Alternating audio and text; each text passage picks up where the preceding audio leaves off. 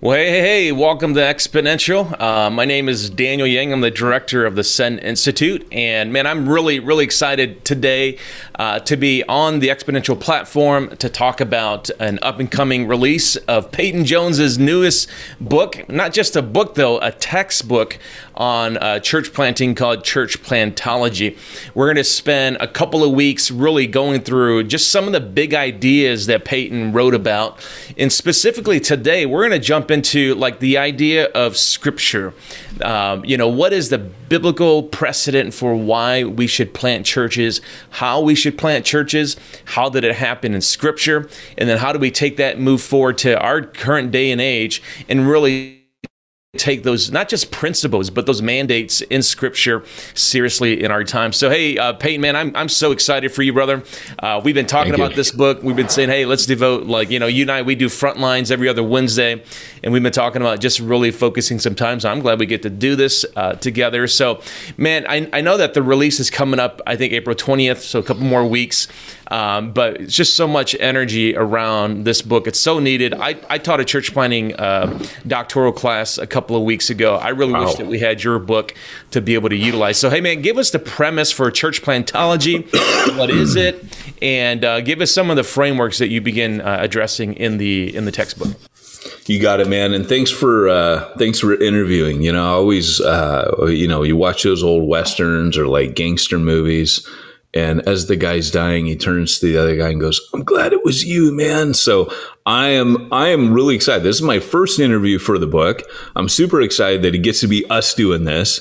My secret dream, and we were telling Brooks is the guy moving all the gears and levers at Exponential behind the scenes. He's awesome. So I always like to give him a shout out. But Brooks, he's probably smarter than you and I put together, Daniel. But one of my dreams. Totally. Oh my gosh. But one of my dreams is to write a book with you and Brad Briscoe. So that may or may not happen. So I'm going to hurry up and try to get my PhD so we can do that, make this dream come true. It's on my bucket list. Write book with Daniel Yang and Brad Briscoe. So yeah, well, if we do it though, it can't be like a super serious book. It's got to be like, maybe a fiction or something like that, Yeah, that's true. Brad has that kind of punk rock side to him. That he does. We've worked with him. We know. Yeah. But anyways, this is Church Plantology. That's the cover. You can see it's got the little exponential up there, so represent. But the whole premise of the book, the title's a little tongue in cheek. Plantology, right? What is plantology? It's a made up word. I invented it because a lot of what we hear in church planting is unhelpful, right? It's really church starting. It's get a sexy logo, rent a space, make sure you get enough cheesed off Christians from other places, and then throw your logo up on a wall on a website and hope that people come. And we call that church planting. And of course, the Apostle Paul knew absolutely nothing about that. Right? That wasn't, so many of the things that we do, it's like you expect the apostles to go, oh, wow, why didn't we think of that? Well, because they had a totally different mandate, something that they were trying to accomplish that was very different. I don't think the apostles, and hear me when I say this, I don't think the apostles gave a big rip about planting churches. I think church planting is something that happened on the backside of what they were actually doing. And so the difference between starting a church is that you have the church in mind. Church planting is when you have the gospel in mind and you're sowing the seeds of the gospel. Those gospel seeds go down into the soil and then they bear fruit. And the fruit is believers who become disciples, called to make disciples. When you do that, I can't remember who said it. Might have been Stetzer, might have been Christofferson, but it was, if you could have been Ralph Moore. We do so many of these interviews, right? You hear so much good stuff. But hey, to use the bald thing, I'm not just the president, I'm also a client. You hear these great things from these leaders. And one of the things somebody said is, you can plant a church and disciple making won't necessarily happen. But if you make disciples, church planting will automatically happen. So up near your area, I'm working with BLI, which is Bible League International, just doing a little bit of stuff with them. And that's what they found. They make discipleship tools for people all over the world, different countries. And they're like, we just had to start developing church planning stuff, because when people get a hold of this stuff, it leads to the planning of churches. And so plantology, the way that I define it in the book, and I'll find my cool little picture in here. The way that it's defined is actually the overlap between, and I'll pop it up here because I should have a cool little graphic. It's the overlap of Scripture, best global missionary practices, and church history. So what Luke doesn't give you in the book of Acts, when you watch the kingdom of God expanding in that narrative, what he doesn't give you is a methodology. Here's how you plant a church. So everybody struggles to figure that out, I think. But what he does give you is he gives you these principles, these things that the apostles did. And I don't think he's like, hey, I wrote this book of Acts in order to show you how to plant a church. That's not what it was written for. It was to show you how the West or the East or the Middle East was one. It was meant to show you the expansion of the kingdom of God, right? Where Jesus goes, you'll be my witnesses, starting in Jerusalem, Judea, Samaria, to the ends of the earth. And you can watch that spread of the kingdom of God happen. But as I look at Scripture, I go, oh, that's what they did.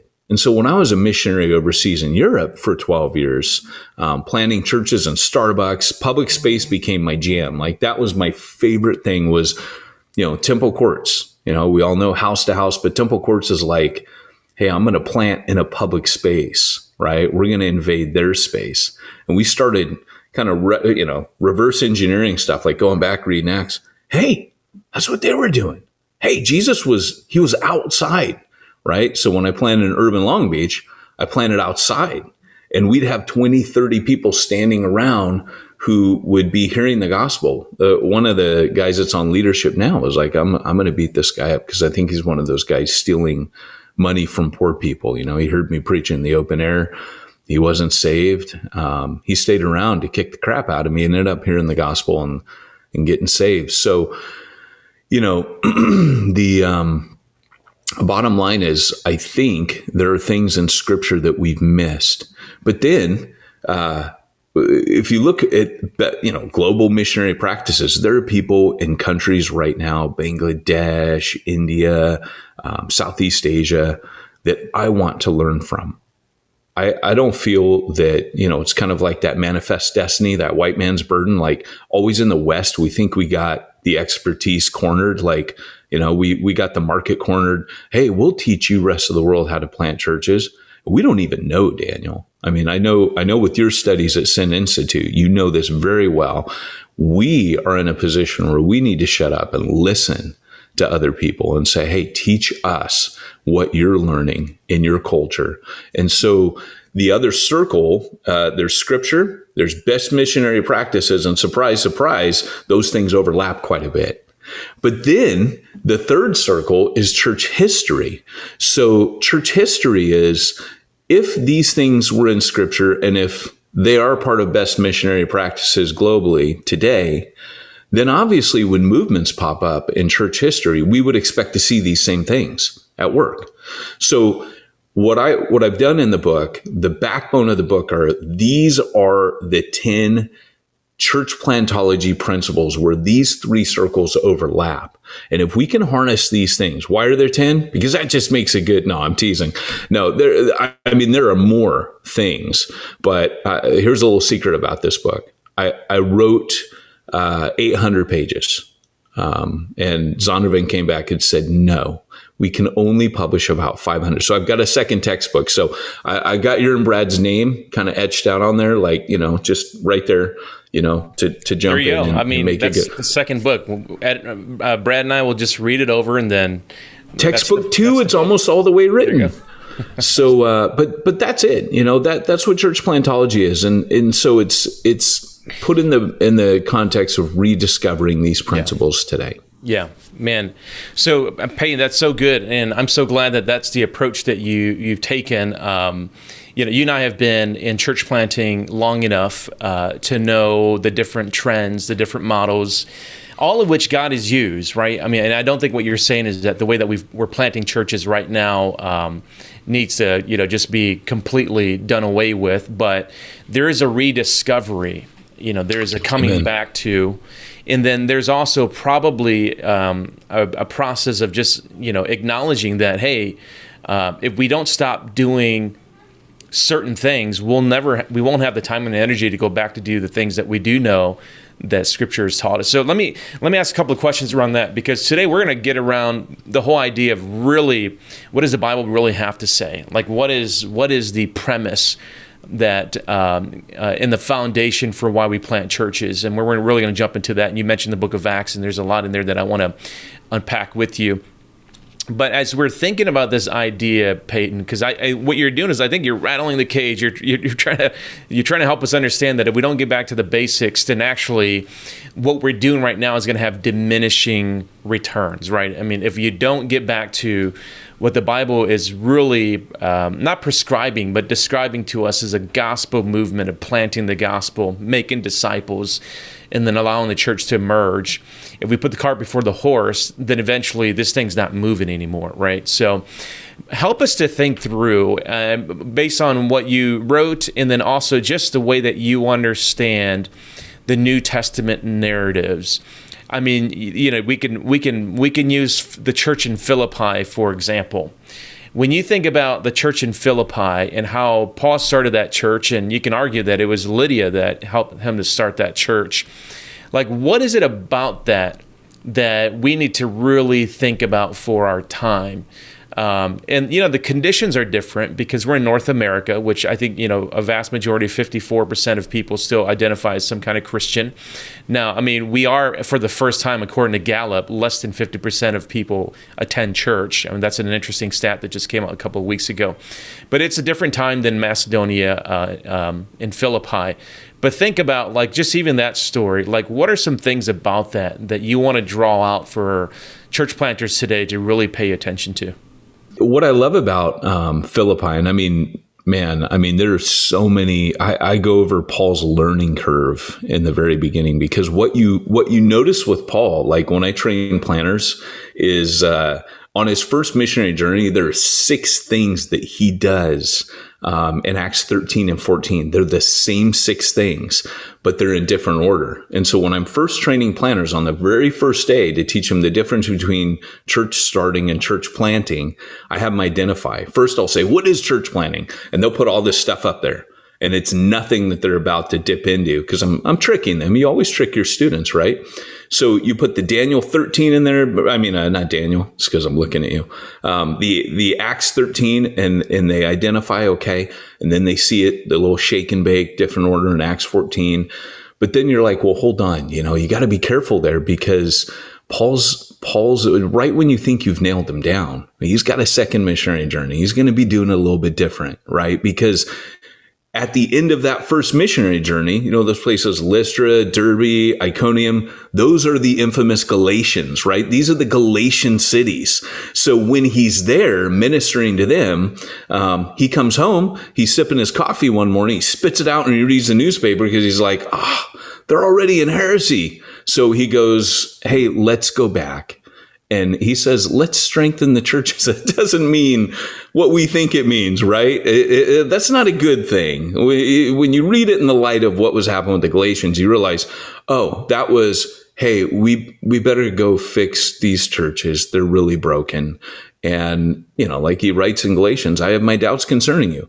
The problem is that Paul didn't really leave people behind. And the second missionary journey starts on. So there's a whole section that I think is encouraging to us as planners.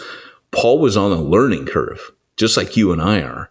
And I really kind of detail it out. Well, in Philippi, Paul learns to enter their rhythms. And of course, we see that there's a rhythmic presence. That's one of those 6 things back in Acts 13 and 14. There's a rhythmic presence. Paul begins to enter the rhythms of his community. And you see that with Lydia and them. These are some ladies praying down by the riverside. And he goes down there. He enters into their space, and a church is born. That's part of, like when I started a church in a Starbucks, it was accidental. I threw a reading group. Dan Brown, Da Vinci Code. I think the year was 2005. It was on the bestseller list. I was a barista, working on my MA theology, getting ready to come back home. Biden time. The world needed coffee as much as it needed God. And so there I am making coffee for the masses. And everybody kept coming through hearing my accent. And finally I thought, I'm just going to throw. I wasn't in ministry anymore. I was getting ready to come home as a missionary. And through a reading group. And 30 Europeans turned up to talk about Jesus. And at the end of the night, they were like, this was so good. And we had a New Testament scholar there that just kind of played it cool all night. In the last 5 minutes, he said, I actually teach at the seminary down the road. Bam, bam, bam, bam. Within minutes, literally less than 5 minutes, had just gutted Dan Brown in his argument. And everybody just looked around like, that was cool. He did it very well. And they were like, this was amazing. Can we do this again? And I was like, no, not really. But that became a reading group, which became a church. And I had been there 7 years and never seen, because week 2, 40 people turned up to talk about Jesus. Week 3, 50 people turned up to talk about, this was a phenomenon. I was a spectator because I told God, hey, I think I'm done working for you. Your people kind of suck. And they're mean. And I think I'm out of ministry because in the previous church I'd been in, we had really been doing innovative things with public space ministry, seeing people come to faith, but it started cheesing the church off. So I had kind of made this vow, I'll never crawl over believers to get to non-believers ever again. I'm done with that. Well, church planting was the answer for me. I just didn't know it. So when that happened accidentally, it was that. But back to Philippi, it really was about entering other people's space, entering other people's rhythm. And I, not to shamelessly plug another book, Daniel, but I have another book called Reaching the Unreached, Becoming Raiders of the Lost Art. And that's about really infiltrating public space and learning to do the stuff that they did in the New Testament. So this is the beefed up version of a textbook, but that's more like mobilizing everyday believers. Yeah, really good, Peyton. I want to come back to that. We got some questions that are coming in, and definitely feel free to drop more questions in there. We're going to get to as many of them as possible. But the whole idea of seeing the public space, the public square, as really the entry point, I think that's a paradigm shift from where I think a lot of modern day church planting is to create a space and then invite people into it. And I still think, in some ways that can reach a certain kind of people. But what you're talking about is to enter into public spaces, and to proclaim the gospel and to really be a presence there. I think for some people that's going to be a paradigm shift. But I think, it is what you see, what Paul did. And sometimes it was open air. Sometimes he was in the Hall of Tyrannus and he was, giving a lecture, right? So he's down by the river when he meets Lydia. And then that time, he's in the Areopagus, so I think there's a lot of precedent there for that. I want to talk about the actual activity of church planting, because we have a question that came in regards to best practices. And, you and I, we serve a lot of pastors. We serve a lot of networks. Our day-to-day job is to help encourage those who lead in church planting. And a lot of times we will talk about best practices as in terms of what's working, what is leading to quote unquote success. Can you talk about, even from Scripture, you see so much of it was the Apostle Paul pivoting, responding to the Holy Spirit, moving when the Holy Spirit tells him to move. I think there's Acts chapter 16 where the Macedonian call comes in. It actually says that Paul is, I think the word is logizomai, he's actually, concluding what the Holy Spirit is saying to him. Can you talk about that dynamic of how important it is to hear and obey the Holy Spirit, and then also recognize that there are some methodologies that are being used that can be effective as well? Yeah, and I love this question because I'm a Holy Spirit guy. I'm a big believer in God will let you screw up enough until you start listening. And I think church planting, I think ministry in general is the slow defeat. You know, it's the long process of painful surrender. And I mentioned I had been overseas for 7 years until that point. And I would say a lot of that was God saying, "Are you ready? Are you ready to do real ministry by the power of my Holy Spirit?" You know, Moody, up in Chicagoland, he was he had that statement about the Holy Spirit where he says, you know, I was like a man, and this is actually in the book. I put it in there because I've got a whole chapter about the spiritual dynamics of church planting, which, are kind of Acts chapter 1. Anyone? You know, Acts chapter 2 wouldn't have happened without Acts chapter 1. They were seeking God. They were praying for 10 days before the outpouring of the Holy Spirit. It's a big part. And if Luke bends over backwards to let us know anything, it's, hey, stupid, you can't do this without me. Right? Like you can't do this without the Holy Spirit. So notice that the book is plantology. It's the science and art. The science these are the principles. And when you ask the question, and I love this question, how do you look at the best practices? What you're going to find is the best practices of global missionaries are New Testament, first century practices. So that's one of the things that keeps us honest. But then the third part is the movements in church history are movements of the Holy Spirit. Movements of the Holy Spirit, bursting old wineskins, pouring new wine, creating new wineskins. And that's what I love. I love watching the unexpected happen in church history where there's a return to first century principles. No generation, including ours, has it right. This textbook doesn't have it completely right. In fact, I don't speak Latin. But my favorite Latin word, I in the introduction, I apologize to you, the reader, because I say, look, I apologize. I don't know everything on my journey of what there is to know about church planting. I am still learning. And I mentioned, I think it was Michelangelo when he was like 83 years old, did a portrait that he wrote, Ancaro Impera, and it means still learning. And so I sign the introduction to the book that way, like, hey, still learning, Peyton Jones. So this is not meant to be, like I said, the science is the plantology part of Scripture, best missionary practices, which are very scriptural, which is why, if it's something that is a plantology principle, the tagline is it's you can go to anyone, anywhere, at any time in church history with these principles. But the art, the reason it says the science and art is the art is you and the Holy Spirit.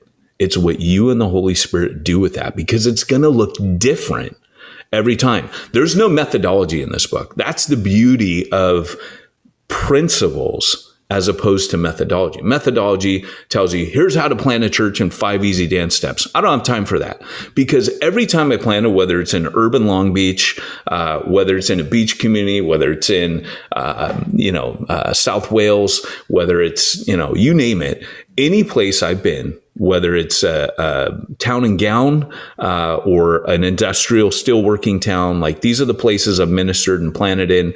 Here's the deal. Every time I've started over from ground zero with the Holy Spirit, which is where my first book, Church Zero, got its name from, was you start all over. Everything goes back to zero. Your paradigm shifts. Everyone goes back to zero. And so it's a great question. But yes, Jesus said, apart from me, you can do nothing. And if that's the one lesson that planners learn, they're doing pretty good from day one. Unfortunately, as all of you know, it takes a long time to convince us of that. Yeah, it's so important too, as the planter or planting team, to realize that obedience to the Holy Spirit is really your measure of success. Yeah.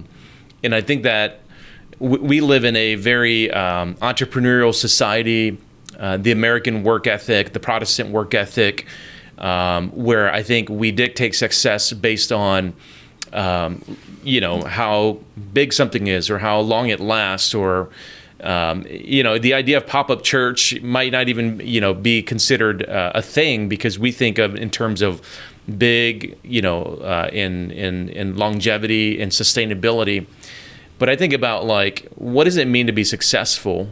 And those metrics are going to be, by and large, based on what the Holy Spirit's given to you as an assignment, And I think that we see that, Paul went to Athens and he fulfilled his assignment. There wasn't even, from what we could tell, at least during that time that he was there, he didn't plant a church in Athens, but he sowed the gospel seed. Some became believers. A lot of people didn't, but he moved on his way. And that was a part of Paul's methodology. And a part of that, Peyton, was also he developed a missionary team, a missionary band, Barnabas and John Mark at one point, and Silvanus and Timothy. So a question that came in is the idea of when you're developing your team, what are some of the best practices, or what are some of the things that you would recommend to disciple your team to be, and I love this phrase, Scripture fed, and then also Holy Spirit led. So let's take the dynamic we just talked about. How do you lead your team in that? Yeah, it's really good. That's, it's funny. I've been training planners for a number of years, probably way before I should have been. But, the one of the most gaping holes in church planner conversation was the core team. And you can call it whatever you want. You can call it, the band of merry men and women. I mean, but I know, like, sometimes people push back, like, there's a lot of debate around the term core team or launch team and all that. And all I know is that Jesus trained 12 people for 3 years before he turned them loose. And so the training and pouring into a group that you're going to equip and empower is kind of a big deal. And so what I did a few years ago is I developed something called Jump School Core Team Training. Now, you can find that over at ministryninja.com/jump school. And it's a 6-month, it's how I train my teams. And one of the things that we do every single week in that, it's like a 2-hour evening. You're going to meet with your team once a week. But we eat a meal together, because there's just something unconscious that happens. It's like when you date your wife, right? You take her to, you take her out to eat. When you're getting to know her, that's what you did. When a core team eats together, there's something really, really wise in the Scripture, but something we've ignored, like the church ate together. It's so powerful. So believe it or not, when I plant churches, often we eat together, and it sounds weird, but it actually works.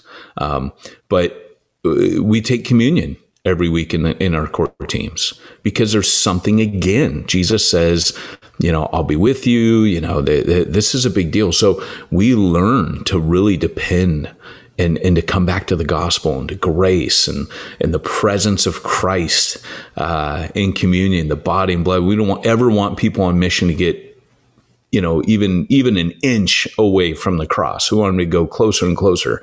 But also, we spend time in prayer together. So even though there's this highly interactive training that we do in Jump School Core Team training, there's a huge emphasis on the interactive dynamics of the Holy Spirit's presence, which is core. And so for me, like, when you're talking about like a scorecard for success,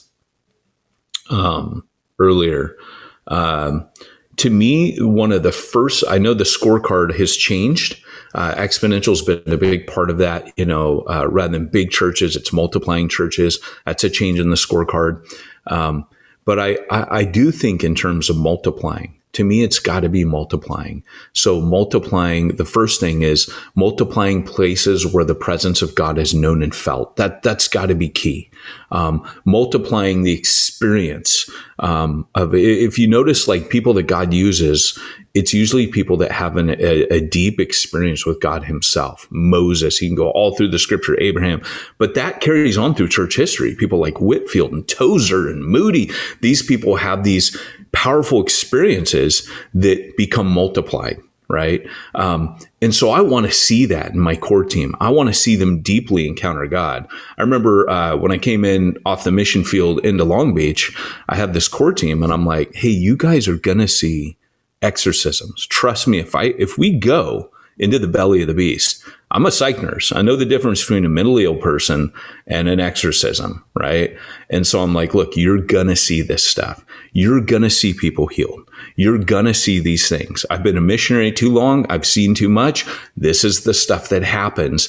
Get ready, bug. And they didn't believe me, but then it happens, right? And I'm not weird, you know me, I'm pretty down to earth, right? In fact, that's the thing for me is if the Holy Spirit moves and it's legit, it's usually not weird, it's usually pretty down to earth and normal. But that kind of thing is like, you're able to tell people. So I want to see the presence of God multiplied. Also for success, I want to see the gifts of the believers who are operating in their gifts multiplied. I want to see leaders multiplied. I want to see disciples multiplied. I want to see churches multiplied. I want to see mission multiplied. All these things, these multiplication, that's what I want to see. But it starts with the presence of God. Yeah, so good. I mean, I think the whole idea of just even thinking about what does it mean that Jesus is Lord of our team? What is it that he's the Lord of our mission? Our assignment, our tasks, our specific giftings, how do we filter that through the idea that Jesus is Lord over all of this? And I think that probably as the primary church planter or the team leader, it's really helping to create those crisis moments for your team members to really grapple with, hey, follow my leadership, but this isn't just about like my leadership. It's about the lordship of Jesus in your own life. And I think that you think back to John Mark and the dispute that Barnabas and Paul had over the trajectory of his participation. I think both Paul and Barnabas were wrestling with that. They were just trying to help him to become a better disciple. They weren't trying to help him to become a more efficient volunteer or a ministry leader. I think they were very concerned about his soul and the condition of his commitment to Jesus as Lord. And I think that that's a great filter for us as we're leading our own team members. And I think some of the things that you talked about, getting people ready for the seriousness of the task, the spiritual warfare. You talked about, even encountering things like exorcisms. And I don't think people really understand the level of spiritual battle that you get into, so can we talk about that just for a second? Because I do think you're not a weird guy, well, in comparison to, Hotel California type weird, but, you are, one of the few guys that you and I, we can, get off the podcast, get offline and actually swap stories on. Like, here's some really deep, dark spiritual things that happen in our church planting experiences where you have to do things like deliverances and whatnot. Let's talk about the spiritual warfare. Paul is not making the devil, bigger than what the devil actually is, but he's also not shying away from the fact that, man, you need to put on the armor of God, right? So when we're leading teams, when we're thinking about our own journey, and we're thinking about like the resistance that comes, it's not just the hardness of people not wanting to hear the gospel. It's much more orchestrated than that, right? There's an enemy that's trying to come against the work. What's been your experience, and how did you cling to Jesus? How did you cling to the Bible? And how did that inform your church planting process? Yeah. I think it's really interesting because people don't tend to believe it. It's funny. I always laugh about, you read the Gospels and the disciples, there's a number of cases where they believe in ghosts, like they think Jesus is a ghost. They think he's a ghost on the water. They think he's a ghost when he raised from the dead. Peter is released. They think it's a ghost. So it's funny to me. I always laugh at these guys because they were super real people, right? And they had their like superstitions and their belief in the boogeyman and all that. But then, you see them encounter like the demoniacs, like the two, I can't say it, but is it Gennesaret or what do you say? Gerasenes or yeah, it is. As a learned man, but you watch them and they come running back. I think it's in Mark's gospel. They run back down the road terrified of what they've, and then Jesus comes up, and it's amazing to me that when you encounter, nobody's ever ready for this. Like when you encounter it, you, I don't know about you, but I've never been in an exorcism where I feel like, oh yeah, I'm 100% prepared. It always hits strangely at a time where I'm not prepared and I'm out of my depth. But I think that's the key, is your people start to learn on mission why they need to be prayed up, why they need to be meeting with God, why they need to be in the scripture, why they need, you start realizing, oh, all those other things, there's a greater reality behind all of this. And in mission too, like there's power. I remember first time I ever felt like the prophetic coming through, it was sharing the gospel. And if I have prophetic words, it's often when I'm sharing it's not my thing, like it's not my gift, but if I'm sharing the gospel with people in a frontline context, I might suddenly understand, and I don't get all weird about it. And, hey, let me pray for you for your back or something. I don't do that stuff. But what it is for me is I might just, and I will, sometimes I'll say it and they'll stop, and they'll be like, how did you know that? I'm like, I didn't. But boom, and so I think that you start realizing I'm out of my depth, right? Like we often play in the whitewash, and then we read the Gospels and we go, okay, there's this much greater reality of what's actually happening here. And I want to bring my people into that. And you just got to take them with you. Yeah. It's like Jesus did with the 12. You got to, and he actually pushes them out of the nest and tells them, oh, by the way, I'm going to send you out. You will do miracles. And by the way, this is not the Supernatural Podcast Hour or anything like that. But you're not Sid Roth. You're not Sid Roth, and no, but or Marty Krofft, right? Sigmund the Sea Monster and all those Sid and Marty Krofft. But what happens is that the more frontline you go on mission, and this is why the missionaries come back over and they have all the best stories, because the more frontline you go, the more first century it gets, the more like the New Testament it gets. Yeah. I love that thought. I'd love that you mentioned Mark 5, because a question came in about, clarifying creating crisis moments for your team, and how that's a paradigm shift for team building. And Mark 5 was a classic example where Jesus takes 12 Jewish boys, they cross the river over Decapolis, they go to a graveyard to meet a demoniac, next to a pig farm, right? We talk about taking 12 good Jewish boys out of their element and creating a crisis moment for them where they had to decide, I think about that moment in Mark 5 when Jesus has taken them, and he's taken them into Decapolis, which is predominantly a Roman installment, right? All those 10 cities are very Hellenistic. And I mean, it was at that point, in some ways, that they went from being disciples of Jesus to the apostles, because they actually had to cross the border. It was a moment of identity crisis, because they're not ministering to the lost sheep of Israel anymore, which Jesus says he came to first and foremost save. But they're now having to be in a place of discomfort, in this place of we don't know what we're doing. There's graves here that makes us ceremonially unclean. There's a pig farm that Jesus is really interested in. And it's making them feel uncomfortable. And yet that's where the miracle happens. And what I love about that story, you kind of mentioned this too, is that, the demoniac actually goes and he's like this incredible evangelist to his hometown and to the people. And they, as a matter of fact, the next time Jesus comes back, I think it's in Matthew sometime, where he goes back to Decapolis, and people already recognize who Jesus is, and they come to him in droves because they already recognize that he was the one that healed that demoniac. And I think in some ways, for you and I mean, we've been in church planting for a while. it can be easy to think about like leading our team in terms of just giving ministry assignments, and you take care of refreshments, and you take care of kids, and you take care of the music and stuff like that. But collectively, I think what we want to do is to put people in environments and situations where they have to rely on the Lord Jesus. They have to rely on their hearing from the Holy Spirit and apply those things. Yeah. And I think in some ways that may be one of our chief jobs, is to create those moments for people so that they can then trust the Lord enough to ask for the miracles and to move forward with faith and belief.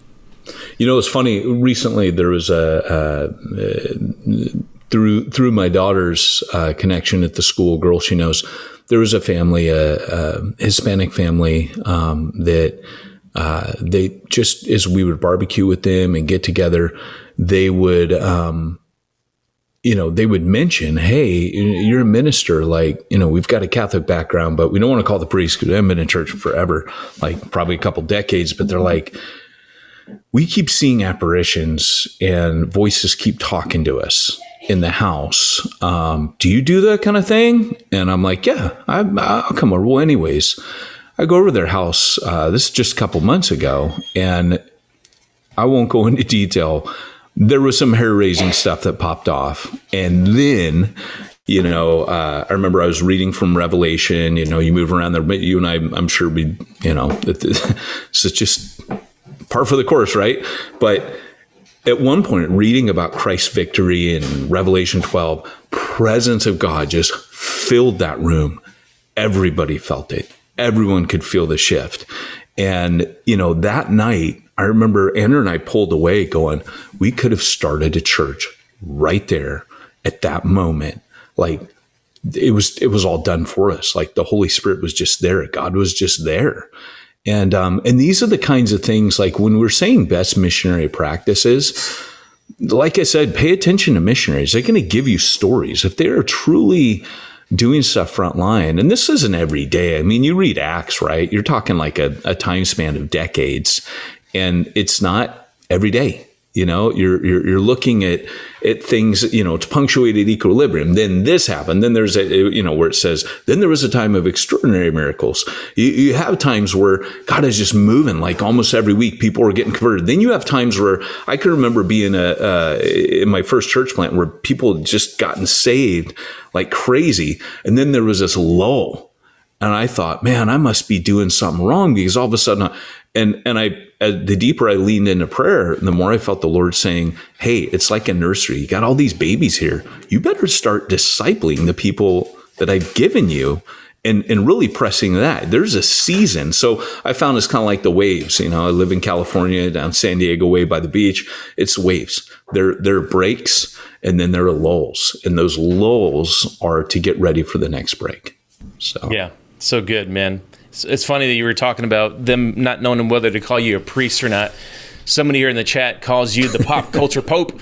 I love that. Yes. I'm going to add that to your title the next time we talk. I'm going to say this is Peyton Jones, the pop culture pope.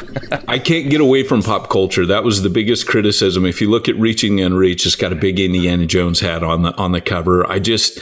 Part of it came, and this is important to know, part of it came from being overseas as a missionary with a culture that was completely biblically illiterate. Yeah. So like Paul on Mars Hill, I started having to communicate through what they knew, and pop culture, because I'm not a sports guy, right? That was the most, don't judge me, but I'm not a sports guy. That became the number one way to really communicate. Well, in the book, I actually have 2 whole chapters. Now, there's actually 20 chapters, 2 given to each principle.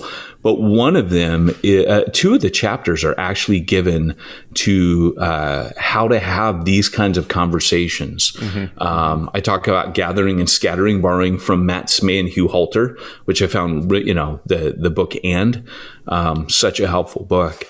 But I borrow that language because gathering and scattering, that's public. Both of those are public. Temple courts and house to house. There's an art form to both. And so I talk about how, like people say, well, how do you, like in Long Beach, we harness the local gay coffee house for open mic nights. And Talk about spiritual warfare. Talk about freaky. Talk about, but amazing.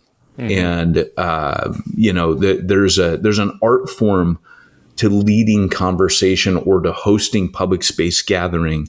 I've made a lot of mistakes. So one thing to know about this book is I don't claim to have all the answers, but I do claim to probably have made most of the mistakes that you can make in these scenarios and situations. So I've realized, I'll always go back and debrief, because I think part of training people is debriefing all the mistakes. Like when Jesus gives the disciples the bread and the miracle literally happens out of their hands as they're distributing it, Jesus is prepping them to do greater works, right? Like he promised. But somehow they're breaking off the bread. The loaf isn't getting any smaller. It just keeps coming, and they keep breaking a piece off, and there keeps being more. And, they keep breaking fish off, and there keeps being more. And so as Jesus does it, he debriefs with them in the boat, and he says, beware the leaven of the Pharisees. And then it says they had not learned the lesson of the loaves. He says to them, he is so slow to believe, because they go, oh, Lord, we didn't bring any bread. And he goes, was I not just with you? Did you not just multiply? And then it says, for they did not learn the lesson of the loaves. I think a lot of our frontline mission is mission itself. Like when I look at one of the things that I talk about, how Jesus discipled was time, teaching, and tactics. So he spent time with them. Missional movement had that down. Teaching, the evangelical movement had that down, but you got to put them together. But then there's that third one that neither movement really seems to have majored on, and that is taking people on mission with you. So I think one of the biggest things that we can do is to take people with us. So if I was going to go do that house call, like I was telling you, I would take someone with me. I would never do that by myself. I would take people to things that they never had any interest in. They come back and go, that was amazing. I'd be like, well, because you're going to be doing this. And nobody ever believes that. Nobody ever believes they're going to. But that's part of training and teaching others to do what we do. And to me, if we go back to success in church planning, at a certain point, it just becomes about releasing other people and their gifts. That's when church planning really starts to pop. Love that. I want to get to that, because I think as we're winding down here, I think that's a huge theme that you talk about in church plantology. Somebody dropped in a comment there about, is the book of Acts the Apostle Paul's Instagram highlight reel? Probably, but there's some lowlights there too, right? I mean, there are some things that he's, if we were to curate Apostle Paul's Instagram, I mean, it's not just going to be filled with launch day or Easter day type photos and pictures, ones that, it's funny, on Monday, I look at my Instagram feed or my Facebook feed, and it's filled with all these celebrations and, reminding myself that, Easter is not a typical Sunday for most church planters. But the Apostle Paul, I mean, he was very real with his struggles and some of the lowlights. I mean, being beaten, left for dead, shipwrecked, arrested. And then if we move into the book of Galatians, he's having to rebuke some of his best friends, some of the leaders in the church. Yeah. I mean, he's just real and raw. And I think, and again, we're not the Apostle Paul, so we got to get that out of our heads. But at the same time, he modeled for us what it meant to be real and raw. But I want to get to this last part here, because I think it's so important in your book. And I think a lot of people are thinking through, the fivefold, and it's kind of have a resurgence in different circles. And, you and I are, Reformed-ish, Baptistic, charismatic-ish, so that's kind of our tribe. And so the APES, the fivefold, is important, and it's having a resurgence amongst our circles as well. You all just got to get the book to really kind of understand what I'm talking about. But you talk about like what drives certain kinds of expressions of the church. And so you said theological, drives the kind of word-based church, and then the ecclesiastical drives a little bit more of the shepherding or the house church, and for a while evangelistic churches kind of drove the church growth mega church model. But I want to hone in on like the eschatological drive, and what you would tie that to the apostolic function. and how the expression of that is the multiplying church. And that's really what you just said a second ago, is when you actually get to the point where you're releasing people to plant churches. That's so in my mind, like a lot of us feel that way. I feel that way as well. The work that we're doing here in Chicago through the Prodigal Network, really, I'm hoping is a apostolic movement.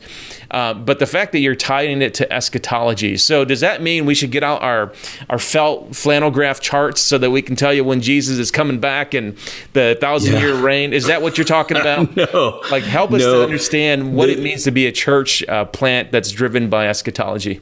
Yeah. So one of the things that's kind of unique to the book is that it's based on the APEST framework, which if you're familiar with any of my stuff, it wouldn't be surprising. Church Zero was really an apologetic for APEST team planting. APEST meaning apostolic, prophetic, evangelistic, teacher, and shepherd, or I guess I was APETS.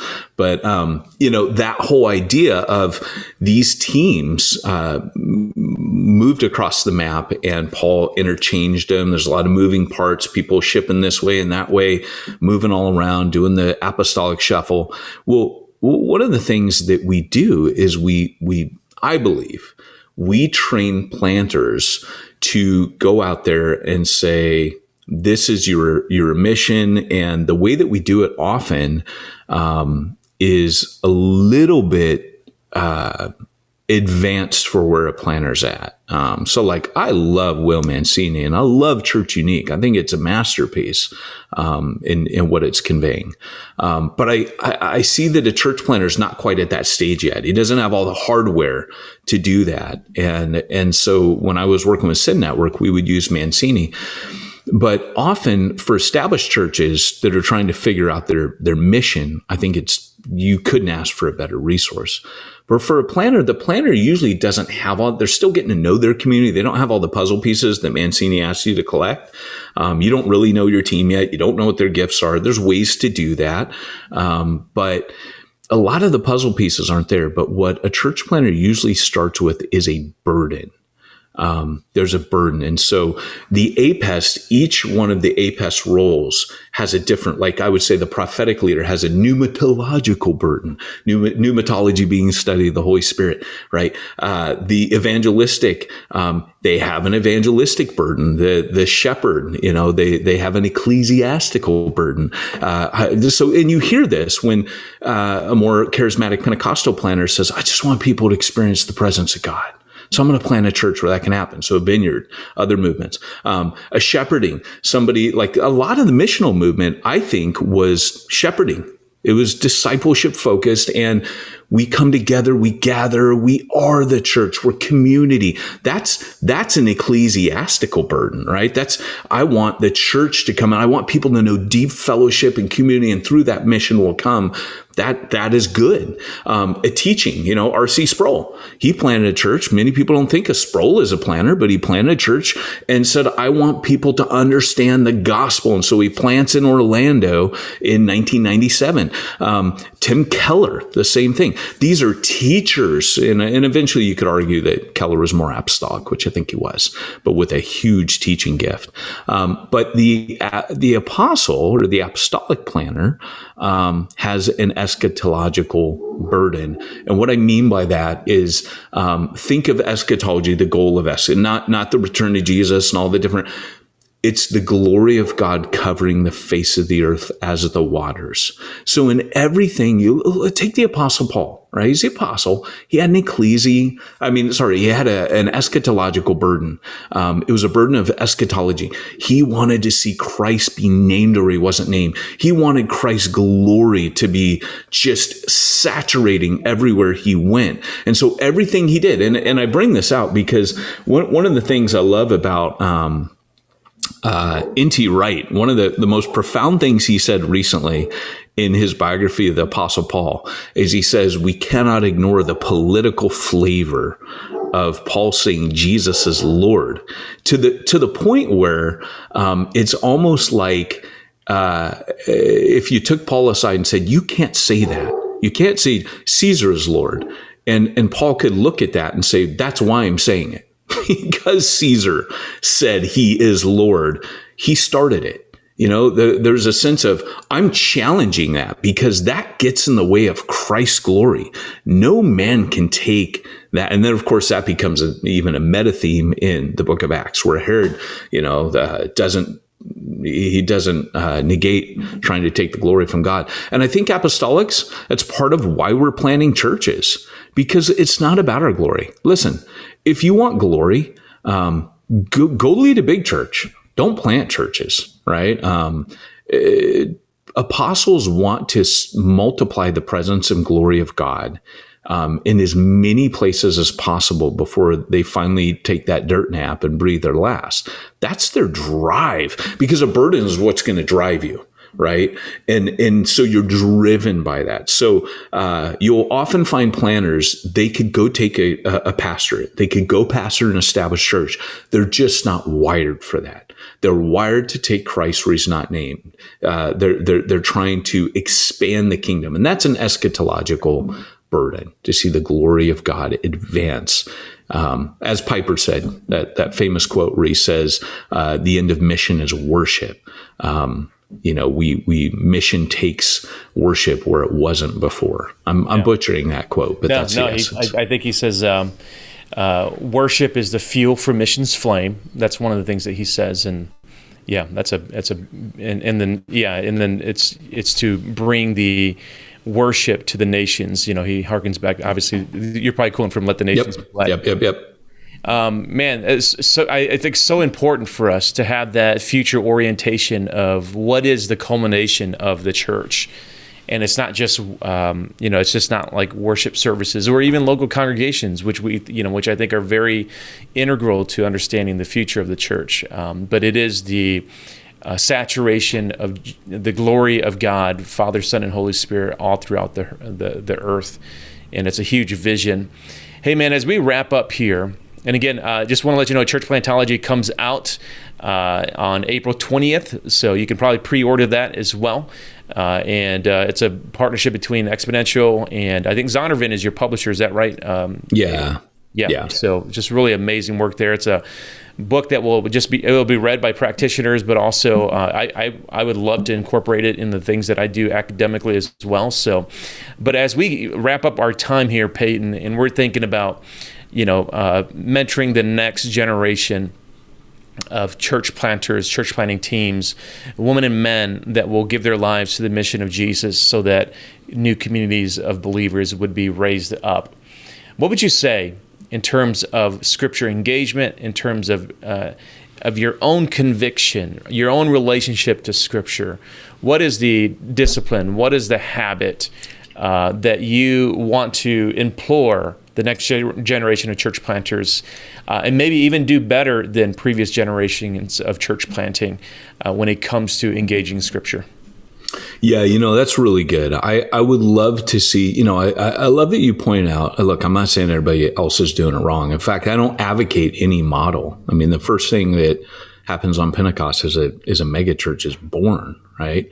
But hardwired for multiplication. So Exponential has done some great work. We start off talking about Ralph Moore, who's been all over the map, mega church, small church, community church, house church. He's done it all. But his measure of success was really that he made disciples, and that changed everything. And, at the end of the day, I mean, one of the things that I really want people to understand is the principles of church plan. I do this. I show, look, Paul's a Pharisee because he says like a wise and master builder. Well, a lot of his wise practice came from making a lot of mistakes. I mapped that out in a whole chapter, the mistakes he made and what he learned as he looked at his 3 missionary journeys. And then I also I did a whole nother chapter on Paul's biblical, like, where did he get his church planning knowledge? What was he working from? And part of that chapter goes into the section of the Old Testament and says, these are the things he knew about God. These are the things he knew about the kingdom of God from Daniel and other. These are the things, like, this is where Paul got his theology of planting from the Old Testament. And I hope that that's going to be helpful to people so they understand that church planting has an extremely biblical foundation. And we shouldn't just try to go make it up. It's laid out there for us. Yeah. Excellent, man. Excellent. And our job is to obey God, to do it in our time, and to call others to do it. And that's what you're doing through Church Plantology. Man, I'm honored to be, the first in having this conversation with you. Today we talked about the biblical aspects of church planting. The next couple of episodes, Peyton will be speaking with others on best practices and what we're seeing happen in our time. So, hey, thanks again for tuning in to this exponential program. Again, just to let you know, Church Plantology by Peyton Jones is coming out on April 20th. I already see that some of you are pre-ordering that. So thanks again for hopping on today. Have a great week. God bless you. We'll see you in the next episode.